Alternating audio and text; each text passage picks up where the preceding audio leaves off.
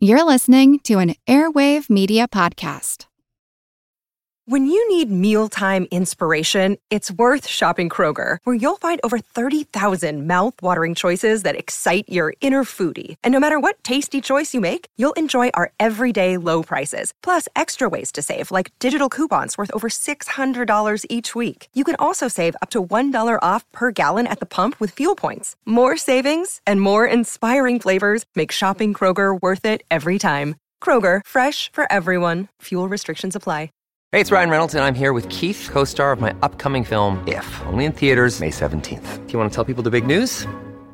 All right, I'll do it. Sign up now and you'll get unlimited for $15 a month and 6 months of Paramount Plus Essential Plan on us. MintMobile.com/switch. Upfront payment of $45 equivalent to $15 per month. Unlimited over 40 gigabytes per month. Face lower speeds. Videos at 480p. Active Mint customers by 531.24 get 6 months of Paramount Plus Essential Plan. Auto renews after 6 months. Offer ends May 31st, 2024. Separate Paramount Plus registration required. Terms and conditions apply if rated PG.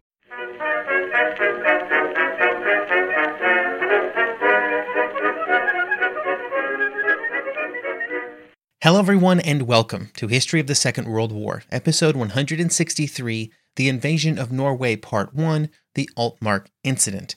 This week, a big thank you goes out to Stephen, Edward, and Matthew for choosing to support the podcast by becoming members. You can find out more over at historyofthesecondworldwar.com/members. The Second World War developed in ways that none of the belligerents expected when they entered the conflict. This included the invasion of Norway, which would occur in April 1940. Before the war, and then during the opening months of the war, German leaders did not plan to invade Norway, and in fact they believed that they should do everything in their power to keep Norway neutral. This was due to the fact that Norway and Norwegian territorial waters were an important conduit for Scandinavian goods to enter Germany. Norway also had tight ties to Britain, particularly around their economies, and Norway had the fourth largest merchant marine at this time in the world. These were ships that the British hoped to take advantage of by paying them to carry goods during the war years. This meant that both sides of the conflict wanted Norway to remain neutral. Britain and France did not initially plan on taking any actions that would cause Norway to abandon that neutrality, but this would begin to change due to the events of the Winter War in Finland. During that conflict, there were many discussions in London and Paris around what could be done to help the Finns in their fighting with the Soviet Union, which was, in 1939, an enemy or seen as an enemy of Britain and France. Many different options were investigated, but one that seemed to hold the most promise was to land troops at Narvik in Norway and then send them across Norway into Finland. This had the added benefit of putting the British and French in control of the pathway that Swedish iron ore used during the summer months, which involved the iron ore being taken from Sweden, moved to Narvik, and then put on a steamer to go down the Norwegian coast to Germany. This idea continued to be discussed even after the Winter War was winding down and then after it completed, due to the belief on the British and French side that Swedish iron ore was essential to the German war effort. While preparations for this operation were being made, they became known to Germany, and Hitler and the German military began planning for their own operation against Norway to prevent it from falling under direct British control. Capturing Norway would also provide more naval bases for the Kriegsmarine, which would make it easier for ships to get into the Atlantic, a purpose that would largely be superseded by the French ports after they fell into German hands, but all of these conversations were before the French invasion.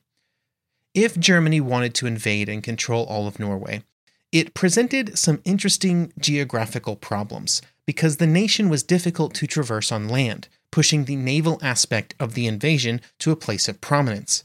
This resulted in an operational plan where multiple small groups of German forces would be landed at important areas throughout Norway, and then they would have to sort of hold onto some territory until all of the pockets could be unified by troops moving slowly up from the south.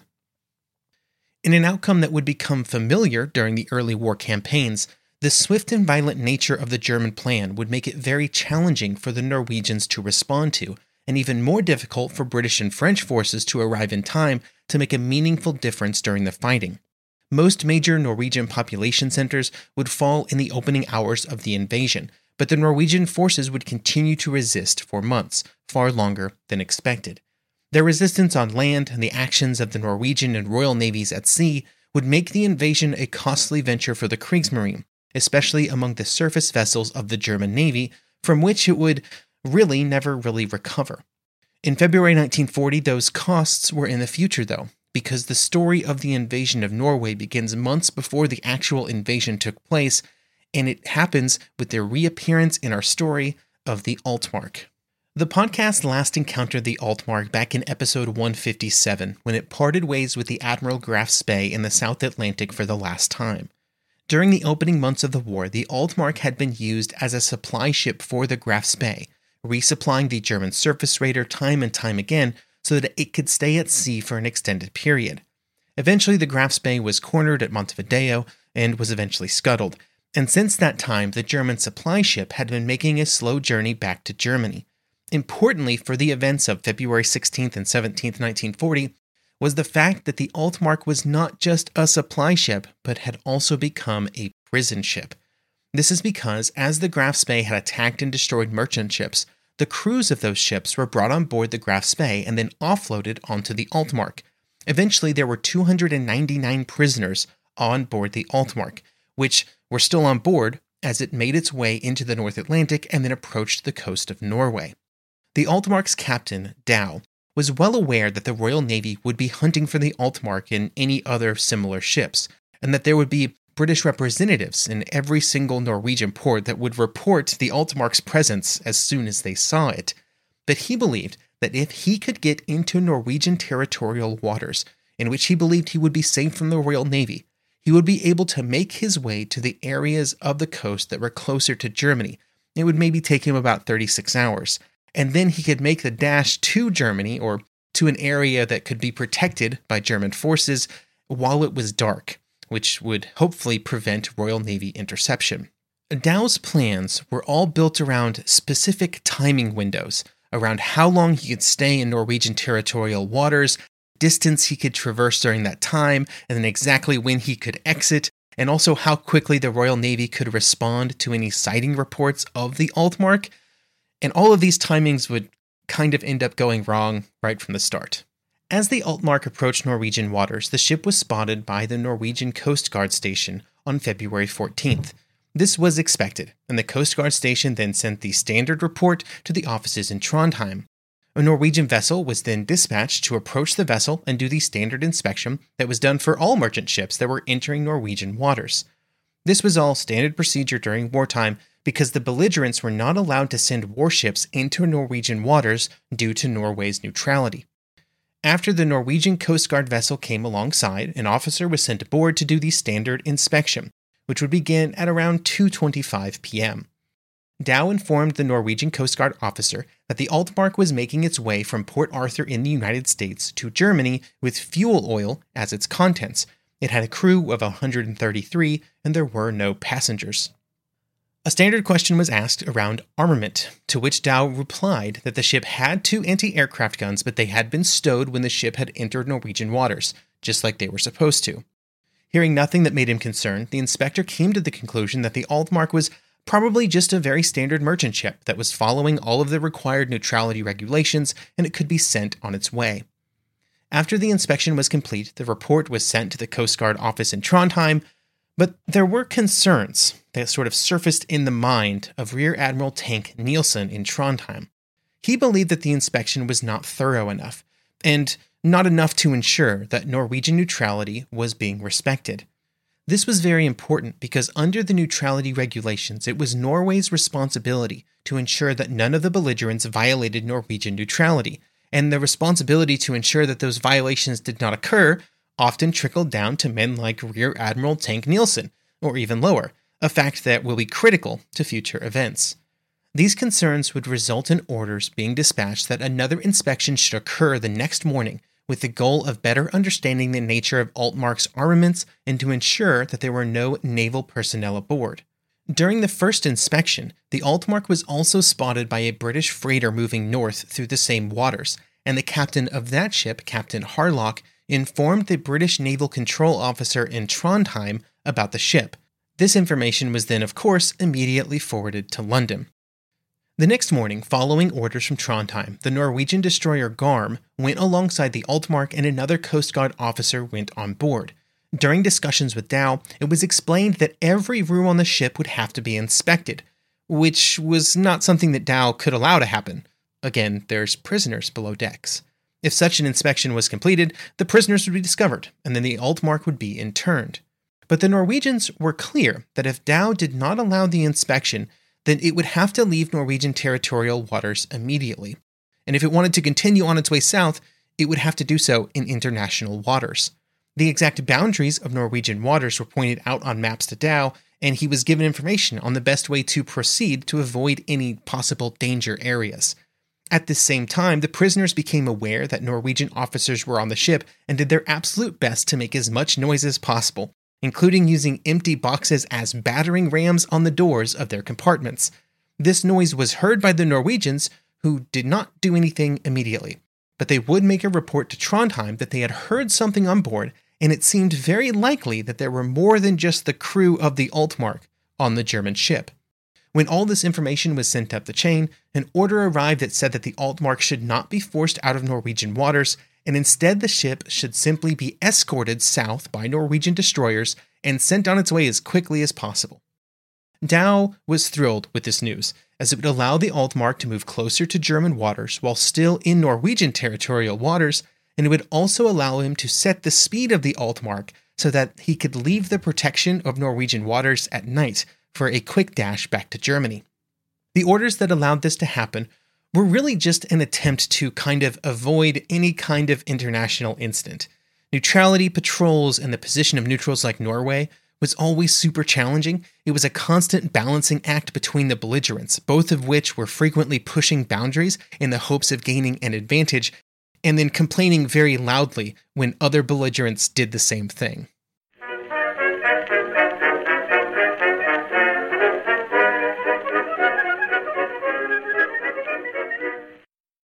Another day is here, and you're ready for it. What to wear? Check. Breakfast, lunch, and dinner? Check.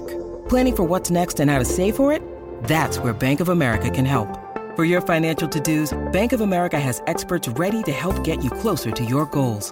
Get started at one of our local financial centers or 24/7 in our mobile banking app. Find a location near you at bankofamerica.com/talktous. What would you like the power to do? Mobile banking requires downloading the app and is only available for select devices. Message and data rates may apply. Bank of America N.A., member FDIC. Wyndham Hotels and Resorts makes travel possible for all. Whether it's the long haulers looking for a great cup of coffee, a roomier rest for the on-a-whim road trippers, or a place to make summer memories with the whole family. No matter who you are, where you're going, or why, with 24 trusted brands to choose from like La Quinta, Days Inn, and Super 8, your Wyndham is waiting. Get the lowest price at WyndhamHotels.com. Restrictions apply. Visit website for more details.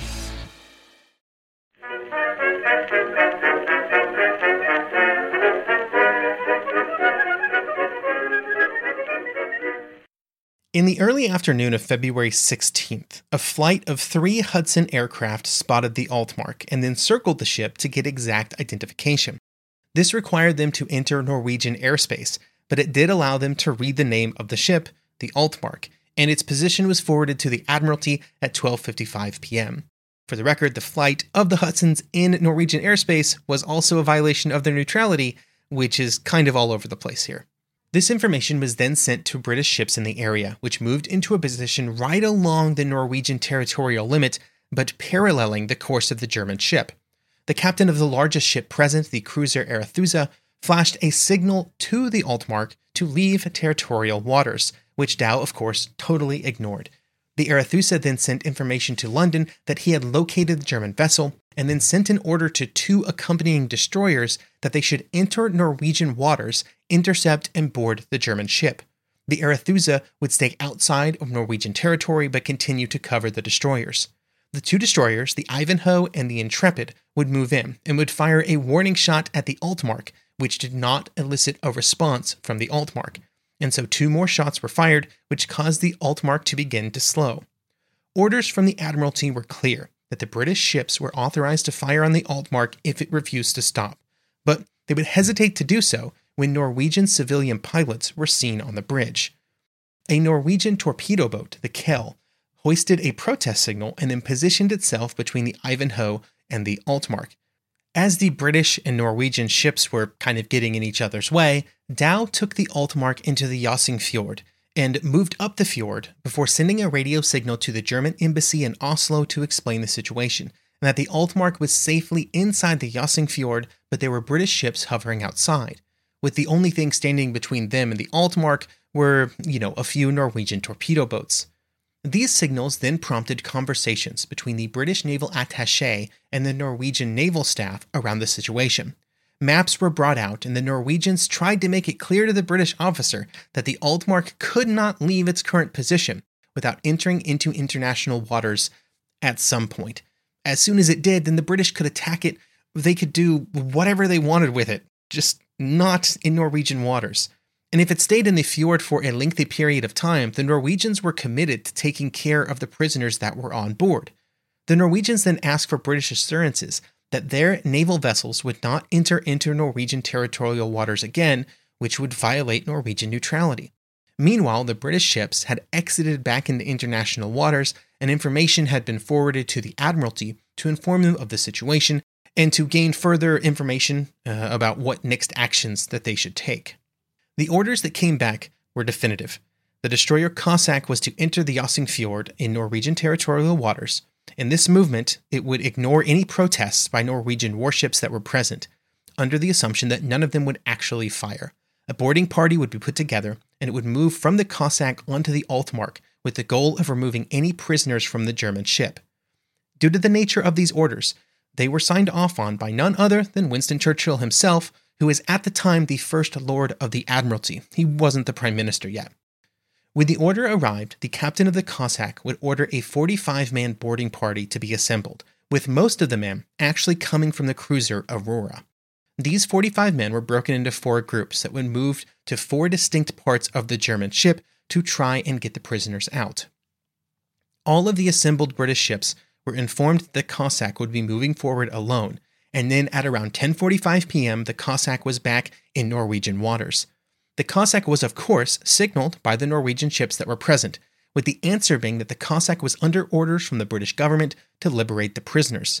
The message also included an offer for some Norwegian sailors to accompany the British destroyer and the British boarding party. This officer would be accepted, and at least one Norwegian officer would board the Cossack before it continued on its way. As the Cossack approached the Altmark, the signal was received asking what the name of the ship was that was approaching the German freighter. The only response was the signal asking if the Germans needed assistance, and then to hang a ladder over the side of the ship. At 11:58, the Cossack moved close to the Altmark and signaled that if the Altmark tried to do anything, the Cossack would open fire. The Altmark did something, and it began moving, and the two ships almost collided as the Cossack attempted to come alongside to put aboard the boarding party. There had been discussions aboard the Altmark before this moment of how to scuttle the ship, but that action was not taken due to Dow hesitating, with that hesitation probably saving the lives of all the prisoners, which would almost certainly have perished if the German ship was scuttled. Now, even though the ships did not come together easily, the first British sailor aboard the Altmark would literally just jump for it, with Lieutenant Commander Bradwell Turner making a 6-foot jump and then helping another sailor who was not quite as skilled at jumping also move across. This allowed a rope to be thrown and the two ships were secured together so that most of the rest of the boarding party could quickly move aboard the Altmark and get to work. A very important part of what would happen over the next few minutes were the orders given to the boarding party around the use of deadly force. The captain of the Cossack would later talk about the orders that he gave and what he believed happened on the Altmark over the next several minutes. He would tell the boarding party to, quote, use sufficient force to overcome opposition, but not to fire unless fired at, end quote. And as a safety measure, the magazine cutoffs were closed and the chambers of rifles were not loaded. He would then continue by saying, quote, I believe that the captain of the Altmark did not intend to use firearms. The firing which started on the German side was probably the act of individuals, end quote. So it's unclear as to who fired the first shot. The only thing that is clear is that a firefight developed on the ship as both British and German sailors began to fire at one another. Some of the Germans even lowered themselves off the other side of the ship and made a run for it on the ice that was right up against the ship on that side. but as they moved across the ice, they were then fired at by British sailors. This act was witnessed by the Norwegian officer that had accompanied the men of the Cossack, causing him to state that he had agreed to be a witness to an inspection, not a gunfight. In total, 6 Germans would be killed during the fighting, with a 7th dying of his wounds a few days later. 10 others would be wounded.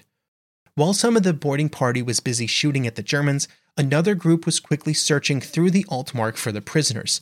They were slowed in these efforts by locked and barricaded doors, but eventually they would find the room with the prisoners, with the exchange that followed being, "Any Englishmen down there?" as a question, with the response being, "Yes, we're all English." The response was then, at least according to later accounts, "Come on up then, the Navy's here." All 299 prisoners were quickly moved to the deck of the Altmark and then over to the Cossack. The boarding party also came back aboard, and the Cossack was off and heading back up the fjord. The rest of the German sailors were left aboard the Altmark, and the ship was not damaged in any way by the British as they left the scene. The British ships would then make their way back to Britain, with the message given to all the former prisoners that the sailors of the Royal Navy had, quote, "unbounded admiration for their courage, which sustained in their voyages the officers and men of the merchant fleet, and of our heartfelt gladness that those of that service who were on board now should have been released from captivity," end quote. Once they were back ashore, the merchant sailors spent the next bit of time making it very clear to every newspaper man who would listen how amazing the Royal Navy was. There would be a diplomatic fallout that we will discuss here in a moment, but at least initially, the entire operation was a tremendous victory for the British. Not because it was a massive operation. In all honesty, the entire operation meant very little when it came to the overall course of the war. But in a war that had been up to that point not exactly successful for the British, there hadn't been a lot of British victories. That one, happened so close to home and happened in a way that could so quickly capture the public imagination was a great morale boost. While it may have been good for the pages of British newspapers over the following days, the longer-lasting legacy of the Altmark would be around the diplomatic and then military fallout. The first thing to discuss is the fact that the actions of the Cossack were clearly and blatantly a violation of Norwegian neutrality. This fact was not really in any way up for discussion, and instead the British would focus on the idea of whether or not the Altmark should have been allowed to also move through Norwegian waters in the way that it did.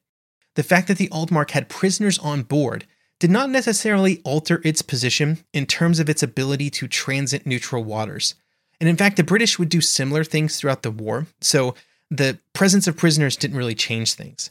The best that the British could do was claim that the Altmark was abusing Norwegian waters by slowing its movement through the waters so that it could better time its exit back into international waters to make its run for Germany.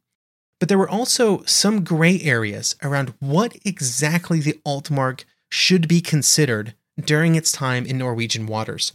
If it was a warship, it was allowed to transit through neutral waters, but its time was very limited, around 24 hours or less. And if it was a warship, it had the right to deny the Norwegian request to inspect the contents of the ship. But if it was a commercial vessel, its ability to move through Norwegian waters was a bit more broad, but it could not deny a Norwegian inspection of its contents, in which case the Norwegians could have demanded that all the prisoners be released to them, as they could not be on board a civilian merchant vessel. At the end of the day, this was all kind of playing within the gray areas of the Hague Convention that all 3 nations were signatories of, as it just was not well defined enough exactly when things could or could not happen and how they applied to the Altmark in this situation, and how it reacted to prisoners on board a merchant ship. Just a lot of questions. And as is so often the case, the truth, the actual exact ruling on whether or not the British or Germans were at fault in this situation, or even if the Norwegians were at fault because they did not stop the British or they did not stop the Altmark, whatever it may be, the truth, the exact ruling doesn't matter really at all. Instead, what mattered is the fact that the British had so brazenly ignored the Norwegian Navy and that the German crew had given no real resistance to British actions. It just made Germany look bad, and Hitler was not a fan of looking bad. The Altmark incident did not cause the German invasion of Norway, but it did accelerate German planning for their eventual invasion. And if it had not occurred, it's unlikely that the Germans would have been able to launch the invasion before the invasion of France. But the Germans were not the only nation preparing to invade Norway, which is why they were already planning to invade Norway in the first place. And in fact, the British plans to land troops in the neutral country were far more advanced, and they were much closer to becoming a reality. Those plans will be the topic of the next episode.